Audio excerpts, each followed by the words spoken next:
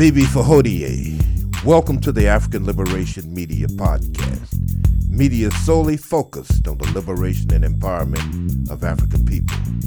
I'm your host, Gullah Jack, aka Russell Swilly. Let's get to it.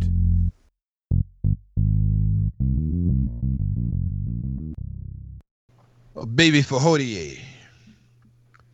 The day's date is July 13, 2020 or 6260. This is the African Liberation Media. For the past several years, we have tried to engage the public in some of the critical issues. I'll start by saying that in 6260, we're still governed by the slave code. What's the problem? It's a European problem. The justification of a man is shadowed to justify a system of exploitation. It is sad to say that the lie has been internalized not only by the European, but in the souls of black folk. I'm here with brothers Amos, brothers Makiru, and of course we have a special guest, brother Sundiata, who Amos will be talking with for the bulk of the program. Gentlemen, take it wherever you want to take it. Bibi Fahodie, African family. Tonight we have a very special guest that's been on our programs in the past. But tonight, what we're going to talk about tonight is pivotal to African people in this current century that we're in and going forward. When you talk about African survival, African sovereignty, and African spirituality. And the last term that I use specifically points to the reason why this brother is here. This brother is very much into African spirituality, traditional African spirituality. And what we're going to get into tonight is not just talking about religion and where religion has failed us, but it's really talking about solutions to spiritual issues that exist within the African makeup on this planet. Things that we need to address within ourselves, within our beliefs going forward, and how we can pull different aspects of spiritual systems that existed for thousands of years, not only across the continent, but in African people in general, into something that can benefit us going forward for the rest of our existence on this planet.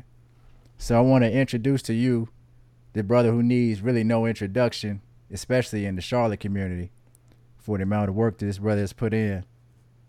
Brother Sundiata, Ayotunde Sundiata, how you doing, brother? I'm excellent. Thank you. Love, good to be here. Good to see my elders. This is a pleasure. Let me say something before Brother Sundiata starts, and that is the reason we have African Liberation Media is because Brother Sundiata called a group of us together over 3 years ago. We had a gathering, at his home, and during the process of brainstorming or just trying to be operate in the spirit of Kuumba creativity, we started tossing around ideas, and the idea of starting a podcast was developed during the conversations that took place on that evening. And it's no surprise that Brother Sundiata's would be one of the progenitors of this program, because I met this a young brother to me then when he returned from his state paid vacation. That's right. And he jumped in right with us as we were protesting at that time against the killings of some African people by the Charlotte-Mecklenburg Police Department. But over the years, this brother has had has always possessed one of the most creative minds that I've ever been associated with. And believe me, I've been associated with a lot of people, in the struggle for African liberation media. And he has one of the most creative minds. So when Brother Amos told me about this concept that he and Sundiata and some others were working on, it came as no surprise to me. But I just wanted the audience to know, for those who don't know, I'm sure a lot of our longtime listeners know, but just more formally given. And he not one of these guys that's walking around, give me credit for this. And this brother only concerned about one thing: the liberation and empowerment of African people. He's like a lot of the rest of us. Don't invite me for no recognition or nothing until African people are liberated. Unless I happen to strike a mighty blow. But that's the way he is. And so I just wanted to say that formally, for our audience. So go ahead, brother, with that said. Okay. Thank you, Elder.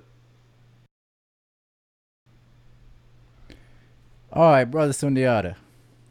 I'm going to ask a few questions, and some of these questions I probably know the answers to, but for our listening audience, and I may not know the answer to. I mean, you may drop something on me tonight that even some things that I haven't thought of or even processed as of yet. But for our listening audience and for the viewers who will be watching this, tell us your definition, your personal definition of African spirituality. So I tend to use the word African spiritual science because that's exactly what we're working with. We're working with a science. It is the interaction of humans, right? Black African humans with the natural world, which includes the cosmos. And so within that cosmos, there are spiritual energies, elements that we call divinities, whether those divinities are Orisha, Netas, or Bosums, or what have you.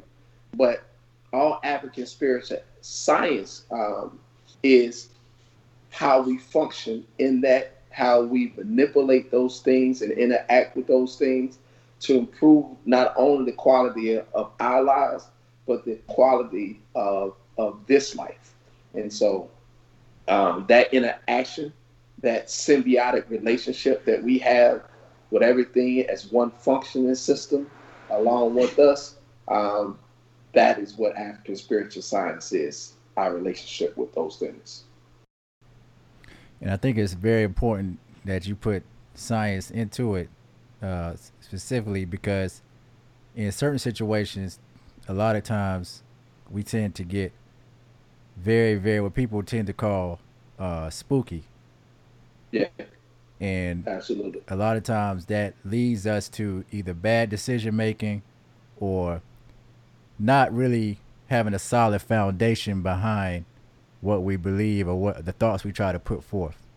So there has to be a sense of knowing what we're talking about. So I think that is pivotal. Now, we talked about this in the past, the importance of a spiritual system for African people. A lot of times we get off on a tangent about, the effect of the white Jesus and the effect of Christianity and Judaism and Islam. But we don't really bring forth those type of solutions that can help to not only fix the issues that those spiritual systems cause against us, but give us something that we can then utilize within ourselves.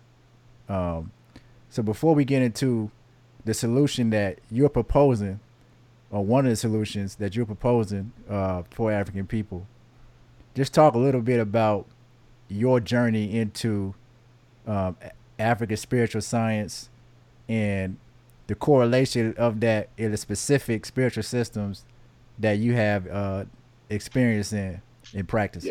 Yeah. So, like many, I grew up. I won't say I grew up a Christian.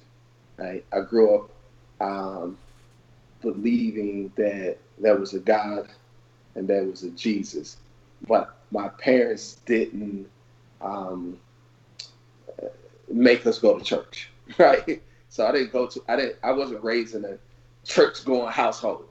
I had one aunt who I love, who used to pull up at least 1 or 2 Sundays out of the month in that big blue Cadillac, and she was the one that said, "Y'all may not be going to church, but I'm gonna save these babies, right? So load the babies up in this car and let me take them to church."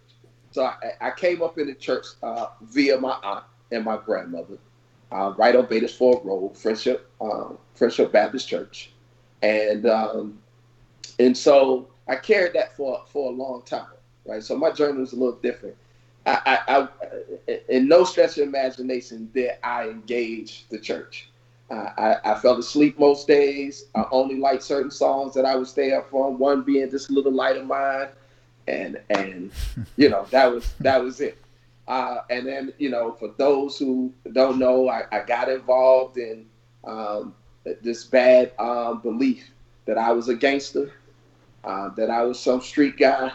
I believed it, and because I believed it, my actions followed. And so I got very heavily involved in street activity, was in and out of jails, in and out of psychiatric facilities, and you name it. If they could lock you up in it, they found a way to lock me up in it. And just kind of through the course of that, I got sick and tired, as Fannie Lou would say. I got sick and tired of being sick and tired about 17, which is strange. You think about somebody 17, you don't imagine that they already tired of life. But when you've been shot, when you've been incarcerated, when you've been poked and prodded in psychiatric hospitals, put on psychiatric drugs, and you're trying to figure out how did I get here? What is this? What is where did I go wrong? And in that process of kind of figuring that out, I thought maybe if I go back to school, because I dropped out of school, maybe if I go back to school, get myself together, I'll figure my life out and ease my way out of these streets. So I enrolled to go to school at Central Piedmont. While I was at Central Piedmont, I guess, what was in me started happening because I was a part of organizing the first Black student organization. Now, let me just backtrack a little bit. My father, I grew up looking at Frantz Fanon, Wretched of the Earth. I grew up with Native Son. I grew up with Autobiography of Malcolm X. I grew up with T-shirts saying, free South Africa, right? I grew up with T-shirts with Stephen Biko. That was my father. So I won't act like this just came out of nowhere. I just didn't pay it any attention. It was there. I had it. I wore it. My father, as part of punishment, my father would have me read encyclopedias and write reports. So it was there. So it wasn't some strange thing for me to arrive on a community college campus, start to gravitate towards Black folks who were trying to organize and do something positive, and then develop a Black student organization. But along that process, I met a brother named Shawade, and that brother was Muslim. And that brother introduced me to 2 books. He said, "Brother, I don't know what you're into. I don't know what your beliefs are. All I'm going to ask you is to read these 2 books. I know you got a lot of questions, but read these, and then I'll answer the questions I can for you." And he gave me the Gospel of Barnabas and Jesus, the Prophet of Islam. And they were good books. I came back. He was able to answer a lot of the questions I had at the time about religion and spirituality in a way that connected with me. And before I knew it, I was taking my Kalima Shahada and becoming Muslim, right? So I was Muslim. But maybe some months after that, I was charged with an armed robbery that I didn't commit, and began this process of going to trial. I prayed and prostrated 5 times a day to Allah, asking Allah to remove this burden from me. Went to court and was still found guilty and sentenced to 14 years, 7 mandatory in the state of North Carolina. So when I was in the county jail, there weren't a lot of Muslims. And my thinking started becoming, maybe because I traded on Jesus, this happened to me. And then it was co-signed by an older brother. And they was like, "Yeah, brother, you mean you, man, yeah, Jesus could have got you out of it." right? And then, when you facing, you got 14 years and you don't know what's next. It all sounds good. Like, so I went back to Christianity. And I went back earnestly this time, though. Listen, I wanted just a Bible thumper, brother. I hit the state of North Carolina prison system, Pope Youth Center, 1900 Blue Ridge Boulevard. My nickname was the Holy Hitman. And I knew that Bible forward, backwards, and again. And I would hunt down Muslims, 5%ers, anybody who was attacking Christians, and go to war with them with my Bible. It was good. It was good at it, brother. And that lasted a while, and I started having these other questions, though. The more I studied, the more I researched. I started having other questions. Brothers couldn't answer this. The people who were coming out of the street to evangelize in the prison systems couldn't answer them. And I finally ran into this brother named Bilal, who was an Ansar at the time. This was Dr. Yoke before he became Dr. Yoke. He was Imam al-Hadi al-Mahdi, right? And he started introducing me to the Ansar Allah doctrines. And because there was this good blend of use of the Quran, the Kitabullah, and the Bible, it was an easier transition for me. But one of the things that really stuck out to me, Imam Isa at the time was explaining how white people weren't human. And I was like, whoa, yeah, I like that. And so, I had went through this period of non-denomination. I'm nothing. I'm just spiritual. We have those moments. And then I became an Ansar. So then I'm back in Islam, but this time it's not Sunni, right? It's not Orthodox Islam. This is Islam with a black liberation twist to it. So I started organizing in the prisons. In every camp, I became a very serious threat in state prisons in North Carolina, because every camp I went on, probably, I would say honestly, 30 to 40% of the brothers on that camp, I converted into Islam. But not only that, it still was that with the primary focus on liberating ourselves as black people from what I believed at that time was the religion of our slave masters. And so I started running to other brothers, brother named Free Eyeball, who started introducing me to Kemetic science. So I started infusing a little bit of that. Then I started bumping head with even some Muslim brothers who was liberated, because this thing didn't really feel that African, didn't feel that black, even though they was calling the white man the devil and all of this existed. It didn't feel like home. And so when I finally came home, the brothers that I connected with when I came home, my elder right on this line started introducing me to the Dr. Clarks, the Dr. Benz, the Amos N. Wilson, right? I had never read any of these literatures. I was, I had read some things, but nowhere near on the level what McEnroe was introducing me to. And my good brother Trigg, started introducing me to the Bobby Hemmings and the Phil Valentines and the David Blairs. And then my good brother Roman started introducing me to Kemetic science. And I ran into big brother Ra Auntie of the Asar Set. And I started going on retreats with the Asar Set Society. Then a sister named Jay-Z had to ask me a question one day. She said, how you trading one slave master for another slave master? I said, whoa, what are you talking about? So she started talking about the Arab spin. And then a brother, the straw that broke the bull's back was one day I went to Jumu'ah service over on Tuckasegee when the mosque was on Tuckasegee. And the brother said, brother, I heard you was down in Kwanzaa. I said, yeah, I was down in Kwanzaa. Brother, you shouldn't go down to Kwanzaa. So why shouldn't I go down to Kwanzaa? They be down there pouring that libation, worshiping the ancestors. And that is shirk, brother. That is association things with Allah. I said, brother, you are wrong. That's great. And it took me literally maybe 2 weeks of just studying in the Quran, looking into the hadiths, looking for something. And I found this one ayah. I don't remember what surah is in, but I found this one ayah where Musa said, I hope that my name is mentioned on the tongues of truth in the next generation to come. I said, that's libation. That's libation. Ran back with that. Then it hit me. these brothers don't want me to be African. They want me to be Arab. Mm. I see brothers putting the henna in their beards and rolling their pants. No disrespect, but that wasn't the Jalabias. This wasn't who I was. This wasn't my culture. This was a culture that came into Africa, and so it was at that moment I severed ties with Islam completely and started my my journey to African spiritual science. So with that journey into African spiritual science, you mentioned specifically that the turning point was, even in Islam, is when you were able to see yourself. You were able to start to see yourself in the religion as far as seeing black people. Yes. Right? Yes. Yes. So yes. Explain the importance of that, because I think that's one of the biggest problems, I believe, in the African community when it comes to these religions. And you've heard people, like Omawale, Malcolm X say, basically leave your religion at the door.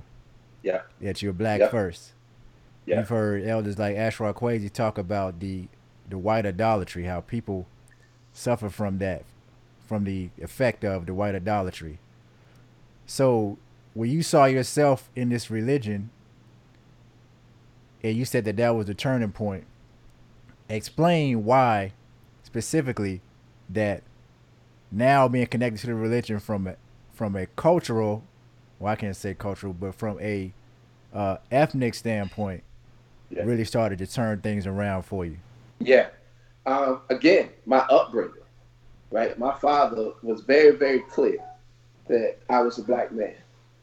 Very, very clear. Made it very, very clear that I was to never engage white women. I'm talking about, listen, my father showed me the picture of Emmett Till in Jet magazine. He gave me no context. He showed me the picture and said, this is what happens when you talk to white women. Listen, brother, he did no other context. So I believe, like, as soon as you just even speak to him, the clan or somebody was just going to come out of nowhere, and that's what was going to happen to you. So that's the father I had. I always say that my first words was probably cracking, because my father said it at least 5 times a day. And that's the household. So when I saw that in context to a spiritual system, I felt like I was closer to home. It's kind of like you see the sign and you say, oh, you headed to North Carolina from New York, and you see a sign that says Charlotte, North Carolina, whatever the first city is you come into, 100 miles. You're like, oh, I'm close. I'm almost there. You get a little energized because you're closer to being home. And so that's what it felt like. I felt like I didn't know whether I had it right. It felt right because it was empowering me. And you got to understand that this was also on the back of me having read Native Son, me having read Autobiography of Malcolm X, me having read, all of the materials that I've read. And this my love, like most young men who go into incarceration, right? They love and their fascination with Omawale, Malcolm X. Like every black man that comes to a sense of self that's incarcerated believes he's Omawale. And so this brought me closer to Omawale. Of course, I studied the minister, listened to his cassette tapes, and had read A Message to the Black Man in America, and had that idea that we were divine, we were gods. And so for me to have a religion that allowed me to, not stray too far from what I had accepted, which was Islam, but also embrace this idea that me as a black man was a divine source on this planet Earth, that I had some cultural and community responsibility as a spiritual person. The church didn't mandate that of me. The church didn't mandate that I was responsible for my community as a black man. And so all of those things combined just came at this head with the Ansar Allah sect of Islam. So that background definitely gives us an understanding of the journey and the path to where you currently are now. I see the shrine behind you. There it is. There you go. It's pretty evident where you are now. But let's talk about some of the problems we're seeing today, and this is where we're really gonna get into the solutions. So you're talking about started a new religion, and a lot of people, a lot of black people would say that we don't need another religion, right? Yeah. So going to this new concept of this religion that I feel is a primary solution for African people, not only in the 21st century that we're in now, but in centuries beyond.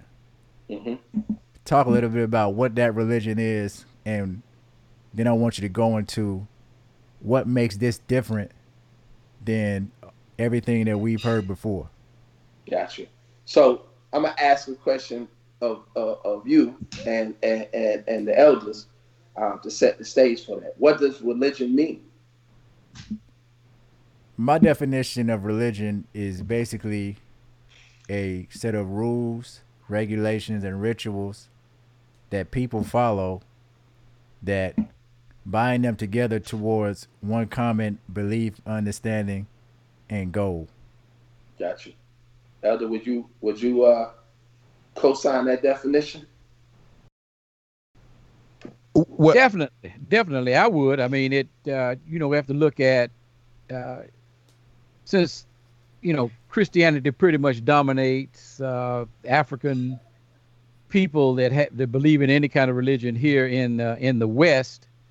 I think there are more people who practice Islam on the African continent, but if we go back to Constantine, in addition to what Brother Amos said, it was designed to be an institutional force to achieve political, economic, cultural, imperial domination, objectives. Gallo, you got anything to add to that? Yeah, religion, strongly held belief, backed by action. Now here in the Western Hemisphere, the most dominant religion is the religion of white supremacy, and its sacrament racism. For the average person in the church, religion is determined by where you put your faith. Is it in God, Yahweh, Shango, or is it in your savings account?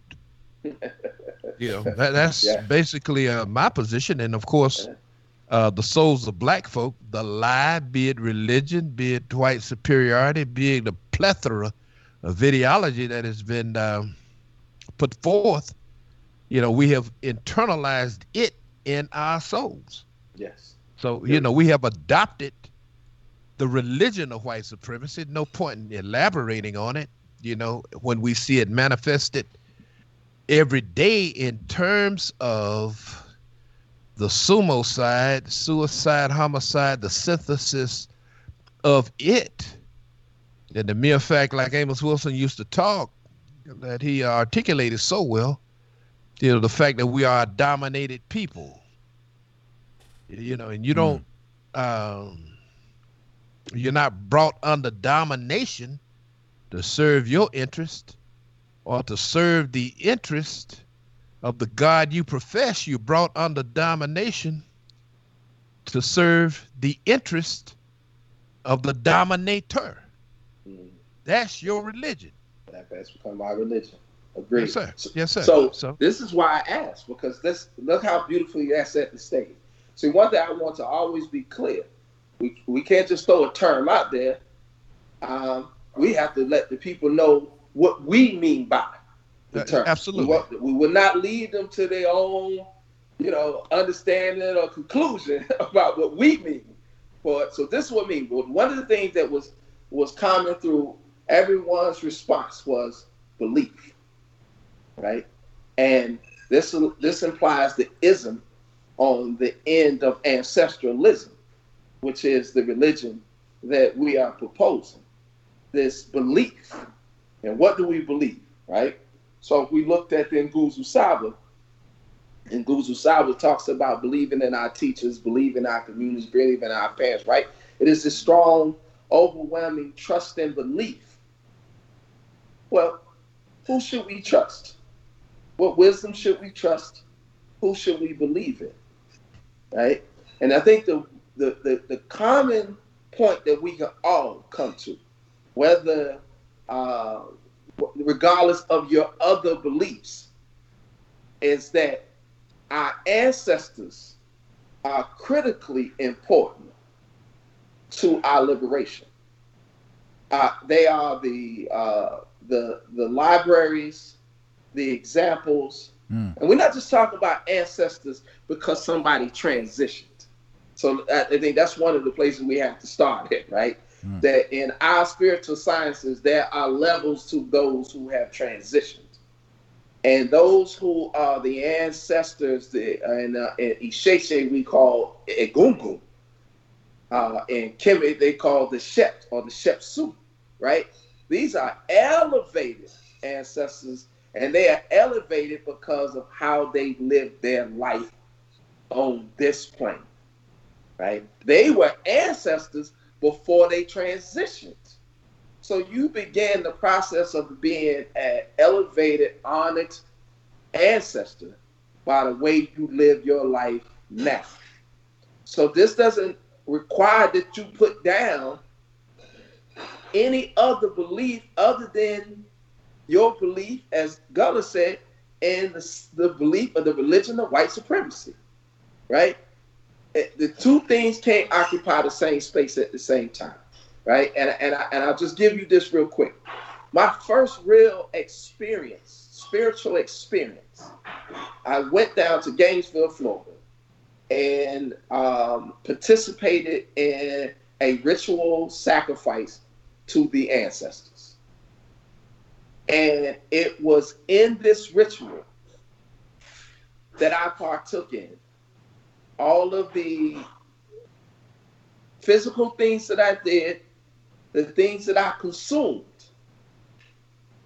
I elevated in my consciousness to a space that I realized that the only thing that can completely detox my person from my Eurocentric ways was African spiritual science. Because as science tells us, two things can't occupy the same space at the same time. I cannot be completely consumed by African spirit, drum, dance, food, language, right? All of the things that they took away from us. Think about the things that they found critical to take away from us. That's not just, they kidnapped us and imprisoned us, but what, all the people that they have done this to on the planet, why do they deem it absolutely necessary to rob the African of their concept of spirituality, their language, their musical instruments, their dance? Get what I'm saying? And African spirit science brings that all back to you.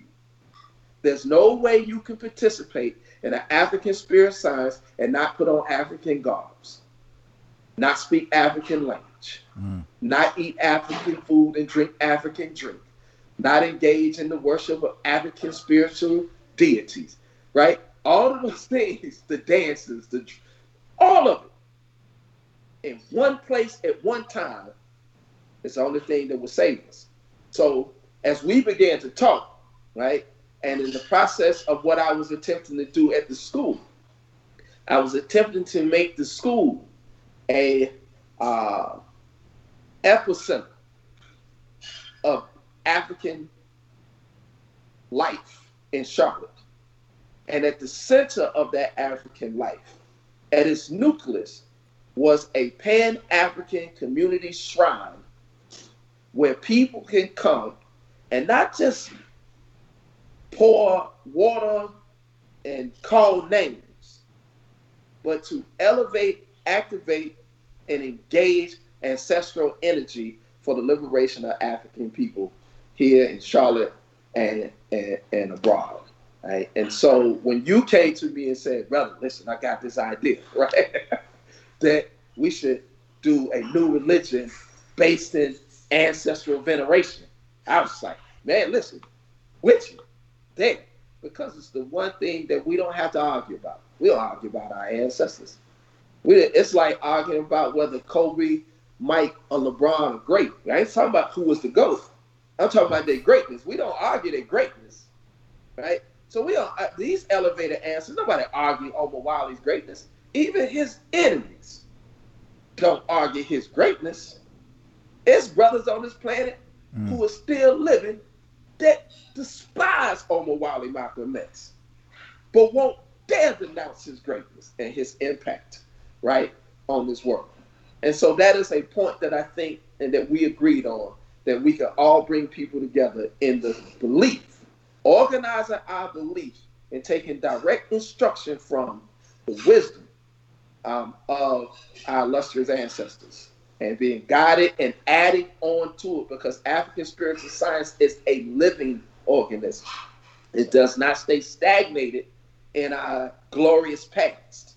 As wonderful as it is, it must shape and mold itself to fit the times and the space that and the conditions that we find ourselves in. And this is why we developed here Hoodoo, Juju, Rigri, Wanga, right? All of these things that came over, Obe, right? And all these things, all these systems that we find in the diaspora, right? Ocha.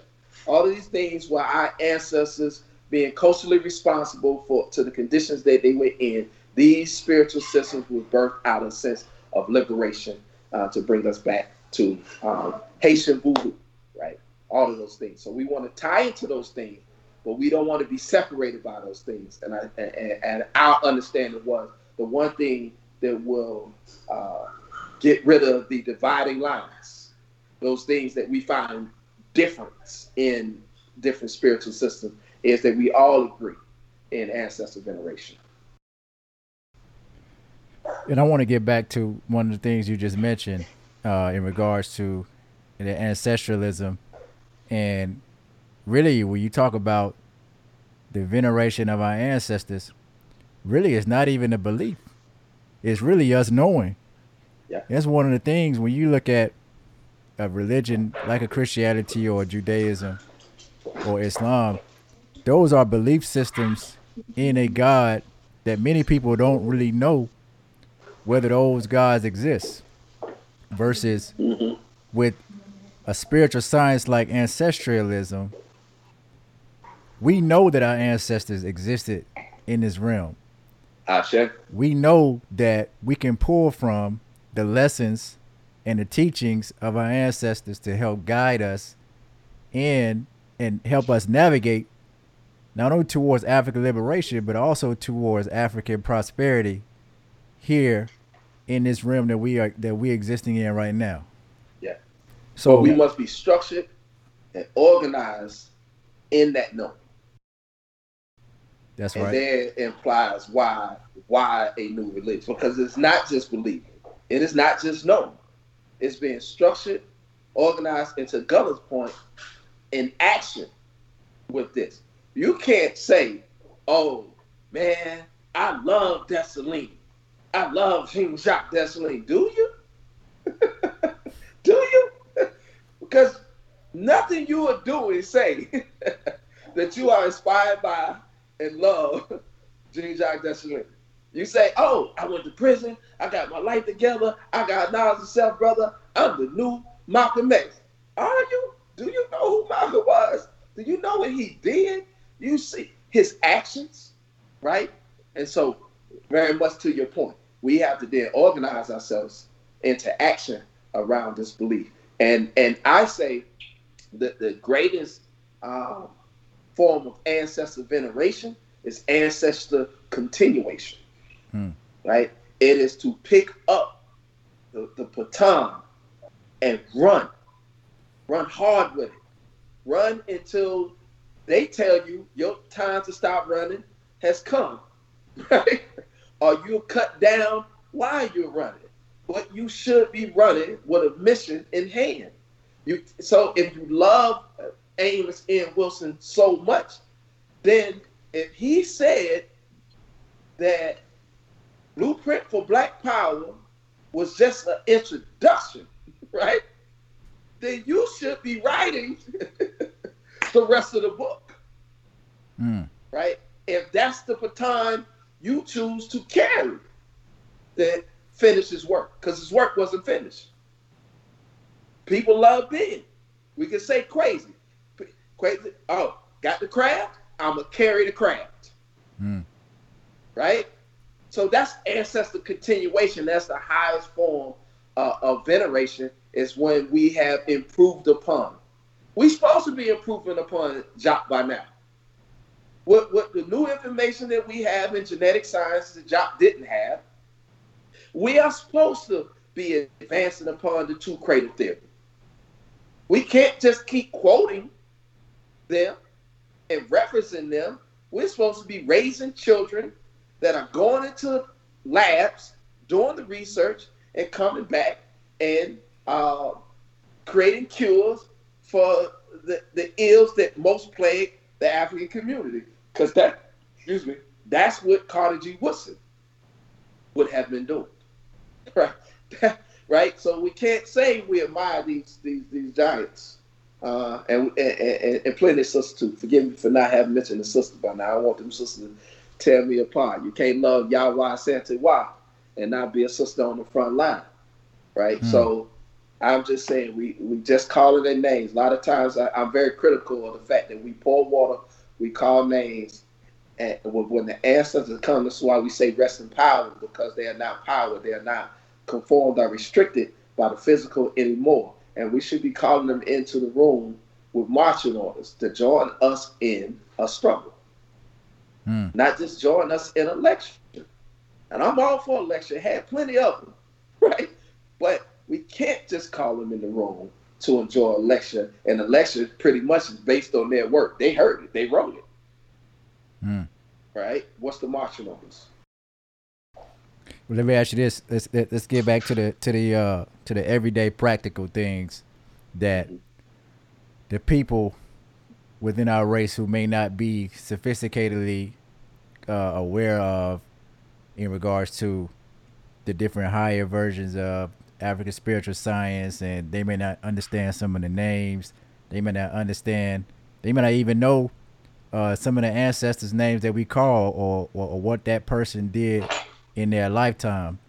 But just looking at a structure of a black spiritual system is what I like to call a black spiritual system, particularly black, because sometimes we can get lost in the term African and not realize that a lot of Africa, all of Africa is not black Africa. It's not. So we have to put the term black in there, especially for y'all that hate the term black. I love to use the term black. But it's saying that the practical things within our race, like a black man marrying a black woman. Yes. Right? Absolutely. One of the things that you'll see when you look at religions like Judaism, where they have this belief that they are God's chosen children, God's chosen people. Essentially, something that they really took from African people and formulated into their own esoteric belief system that helps them to manifest things here in the physical realm. How can this particular spiritual system, ancestralism, help us with the practical things that we deal with in regards to not being for integration, in regards to supporting each other in black business, or supporting each other economically, being a family? Talk about some of those things that things like this can help with. Absolutely. So ancestralism is a culturally responsible, right, spiritual system.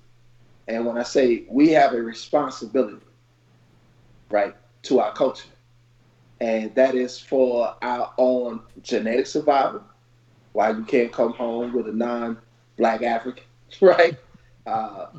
It is for our intellectual survival. This is why we have to have our own black institution of learners that tells our story, our narrative, our way. See, it's interesting. Everybody talks about changing the narrative. I'm not trying to change no narrative. I never had that narrative, right?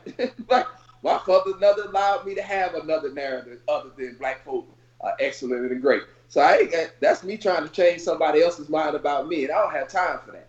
And so ancestralism is about the complete liberation and eventual sovereignty of African people. It is about using our ancestral energy, lessons, and wisdom to be a free, proud, and productive sovereign people once again. And I want to be very clear. I make a distinction between being liberated and being sovereign, right? And I focus on liberation now because it's the stage that we're in. We're trying to liberate ourselves from a system of dependency, right, to being able to be self-sufficient.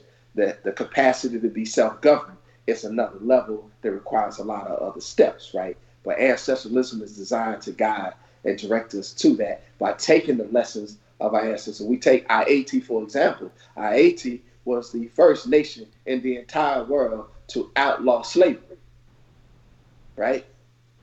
In the entire world, right? First one. That is ancestralism. We are taking the lessons from those ancestors who understood that. When Dessalines said, I don't even want to see a white stripe in the Haitian flag, right?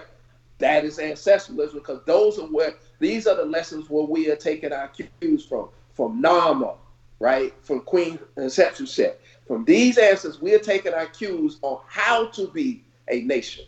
See, because we don't know how to be a nation, because we never lived in a time where we were a nation of people outside of colonialism and being colonized. We don't know that. So the only lessons we have in that is from the lessons of our ancestors who instruct and guide us on what that looks like.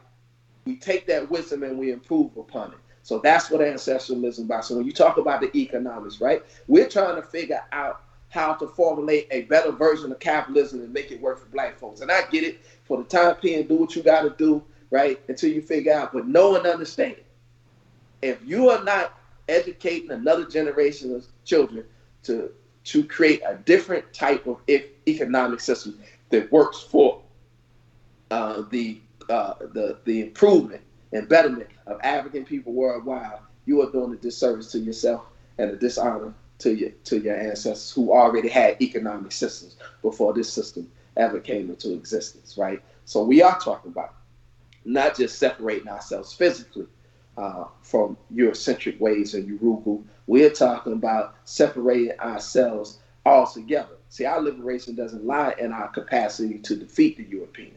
See, European are designed around objects, right? Right? They're designed for objects. We're the greatest objects they've ever possessed, right? They hold museums are full of the greatest objects that they ever possessed were African people. And all African people have to do is refuse to be the possessions and the property of Europeans. That should be our focus, not how to beat them at war. We'll fight them as we need to fight them. We'll do what we need to do, but our focus has to be, how do we repair ourselves and get ourselves back on track? And that's what ancestralism is designed to do, by taking the wisdom and the guidance of our ancestors and moving it forward. Ashe.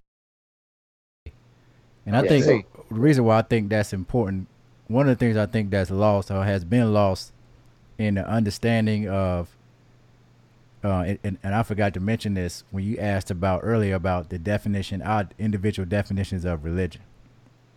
One of the things that people sometimes forget is that a religion or a spiritual practice is supposed to be built around providing for the people that believe in it. So when you look at different spiritual systems throughout African history, those spiritual systems were built around African people gaining land, resources, and other things that will help them to benefit their community. But when you're trapped inside of a spiritual system that's not only focused on other people, but that's owned, operated, and ran by another race, then your belief is continuing to benefit them, which really ultimately makes you a slave of that religion and a slave of those people. It's And not I go back to Judaism again. One of the reasons why the continuation of their ability to be able to manifest what they have been able to do on this planet and exploit other people has been through the use of their spiritual system that they have then forced on other people under a different interpretation, a different understanding from what they understand it as being. So I think with ancestralism, this could serve really as a power base for African people to do what our ancestors told us to do, which is know thyself. Our ancestors didn't say, man, believe in God. They said, know thyself. So let me say this almost. Here's why I lean hard on the belief part, though, right? Because there's a necessary power in belief. You mentioned the Israelis, right? I don't know whether they Jews. I don't want, my brothers get it. Man, they Jewish. I got tired of filter through all that, right? So just know I understand, but hear me out, right? They didn't know because they had no proof, because there is no proof that they are God's chosen people. They convinced a group of people to believe it. Mm. You get what I'm saying? And they would die for disbelief. They had no knowledge, no proof. There's no archaeological, there's nothing that says you are other than their belief. So I recognize the power in that. Now I'm all for we got the knowledge. We can know ourselves, right? There's enough out there. But as we bring people along, we have to give people something to believe in until they can grow to the knowing, right? Because before somebody can ever defend their truth with knowledge, it is the belief that drives them to the study. There's something here. Like, I believe there was something in the Quran that would support me participating in an activity of pouring libation. I believe that. I didn't know it was true, but I believed it enough to spend 2 weeks, right, reading it line by line to try to find some reference or parallel. Yeah, I think it's a power in mythology. I definitely think it's a power in mythology, and it's one of the reasons why our ancestors used it to, like you just said, put people on a journey of knowing themselves and using the lessons taught in the mythology as lessons that they could apply, or fables that they could apply in the principles of their everyday life. Yeah. And the Sheshe, in the Yoruba culture that most people call Ifa, right? Or they say Yoruba, which is the people in their language. They deified elevated ancestors, right? Shango was an actual man. He was an actual king, separate from what became the Orisha or the Orunmila, right? But he was an actual man that lived such a life, impacted his culture in such a way that they deified him, right? And so on and so forth. But to your point about how your religion talks about land, economics, we're practicing, a lot of people practice Ifa in many forms, whether it's Santeria, whether it's Obe, they practice this Orisha lifestyle. Let's just call it that. But the reality is that belief belongs to the Yoruba people of Nigeria. It didn't exist prior to them. It only existed after them. They created it for them.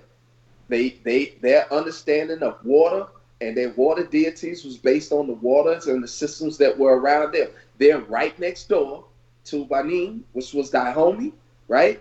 And Vudan. And they have their own system. These people probably genetically are the same people, right? But the Fan people and those people in Benin created a system of Vudan, right? That fit them as a people and their landmass and their understanding of creation and all of those things. So throughout history, African people have always developed their belief systems based on the geography everything that existed within that geography, and their experience, their life experience of that geography, to your point, for the benefit of the people who believed in it and lived within that geographical location. You're exactly right. Because even in the Nile Valley, up and down the Nile, you'll find different trinities based upon the region or the area that they were in the Nile Valley. So the people, even though they had a common understanding, they all did it in their own separate way, and they did what was most beneficial to them.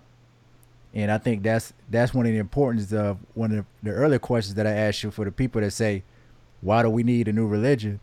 What's wrong with us is going back to the spiritual systems that our ancestors used, where in the time and space that we in now, we have to create something that can be the most beneficial for us in this time and space now. Yeah. And then maybe thousands of years from now, Africans will create something new for themselves at that time. Yeah. And to your point, I think what we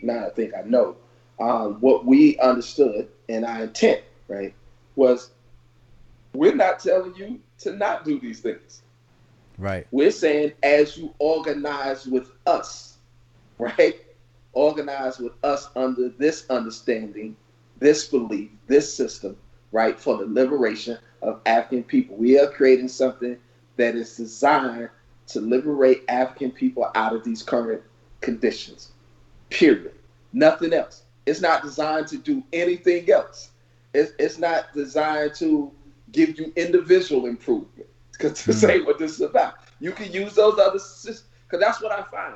People will get shrines, they'll get pots, they'll get beads, they'll get all these things, but as you watch it, it is all for their personal growth and development, and it does nothing directly for the community at large to liberate us as a people. With all of the priests and no disrespect to any of them, with all of the things that we have and all the spiritual magic that we have, how are we not any closer to being liberated? Because I don't think because those systems weren't produced other than Haitian voodoo, right? That's why it's constantly under attack, right, by European forces.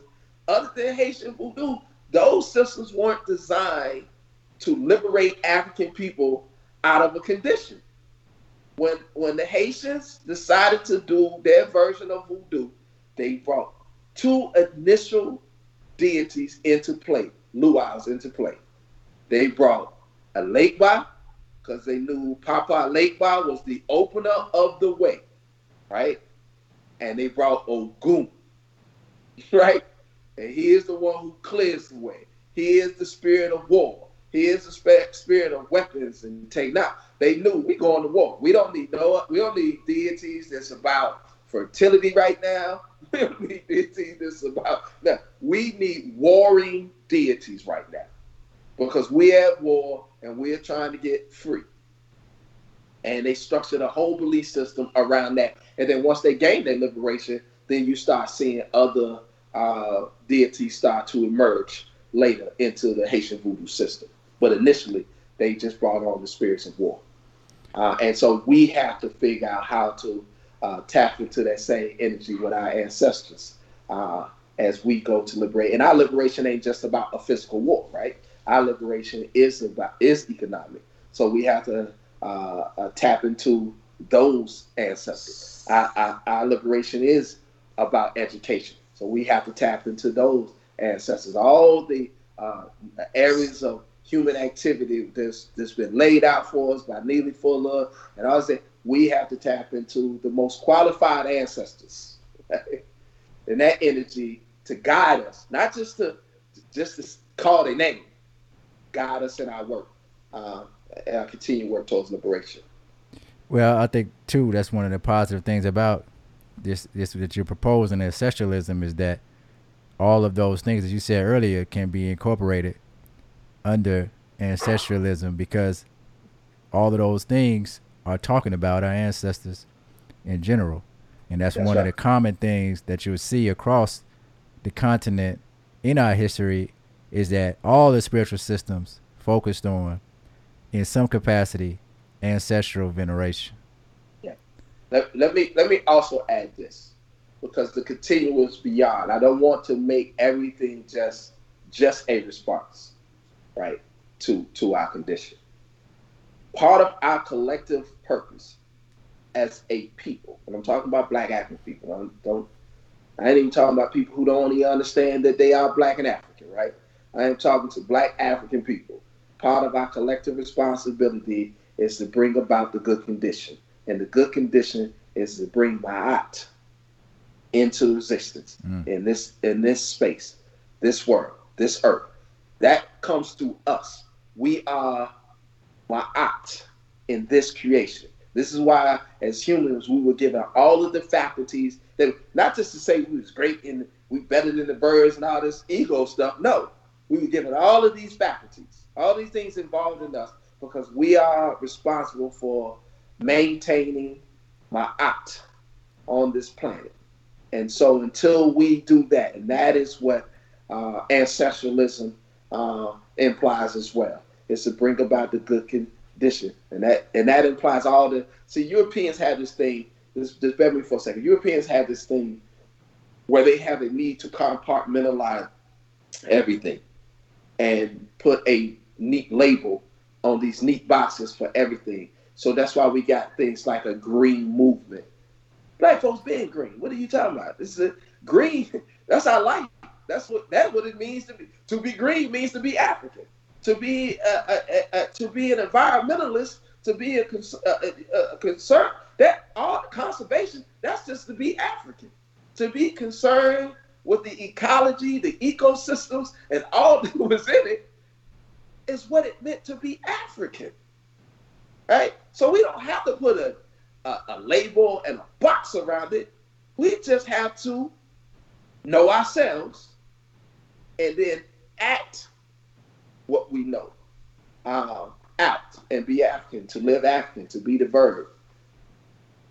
Ashe. Well, I know we're running short on time, but if you could tell the people, some of the upcoming things that you have going on with ancestralism and what they can be on the lookout for. Yeah, so we were kind of trying to wait for all of COVID to see what was going to happen. We really want to open up a once a month celebration of family and community and veneration of our ancestral energy once a month, because at the core of ancestralism is family. And family is, as Amos taught us and others beyond Amos taught us, it's the nucleus to power. It is our power base. It is family. We are nothing as individuals. And families are those things that formulate communities, that formulate nation states. So without family, we get nowhere. And so we have to come together in the spirit of family and then organize ourselves. How do we support ourselves economically and become self-sufficient as a family? How do we manufacture and produce as a family? How do we worship together as a family? So we have to make family a system again. And that's what Ancestral will do. So our goal is coming soon. As this thing begins to lift, but just be on the lookout for it. Right now, tentatively, it's going to be the last Sunday of every month. We will gather as a family, elevate and honor the ancestors as a family, but also continue to organize ourselves around what it looks like to be a micro community. Shay, well, brother, it was definitely a pleasure having you on with us. And if you're listening to this in your car on a podcast, you can check us out on Spotify, Apple Podcasts, and on Google Podcasts. If you're watching this on YouTube, please share this video, like, comment, and subscribe. And also check us out on our website, AfricanLiberationMedia.com, and follow us on social media. Brother, I apologize. Go ahead. We also have a ancestralism inspired and based podcast coming that will be hosted by this platform, African Liberation Media, because this is more than a podcast. This is a African Liberation Media network. Ashe. Yeah, one thing, Brother Amos. I don't know how many people we're aware today that Sister Zinzi Mandela, the daughter of Madiba Nelson Mandela, youngest daughter of Madiba Nelson Mandela, and Mama Winnie Madikizela Mandela, transitioned today at the age of 59. She was the South African ambassador to Denmark. Haven't had a chance to find out exactly what the cause, but Sister Zinzi has transitioned to the spiritual world at the age of 59. She rests in power. We'll be calling on you, sis. Ashe. BB48. BB48. BB48. Power or the lack of power. I want to repeat this. Power or the lack of power. If your education in this institution is not about gaining real power, not jobs, because your jobs do not represent power. Not getting elected, that does not represent power either. Buying your houses and fine clothes does not represent power. If it is not about real power, you are being miseducated and misled, and you will die educated and misled. If your study of Black history is merely an exercise in feeling good about yourself, then you will die feeling good. The study of history then must be more than the pumping up of your self-esteem and the pumping up of your pride. Those things are important, but ultimately, those things are not the means by which we will save ourselves as people in this world.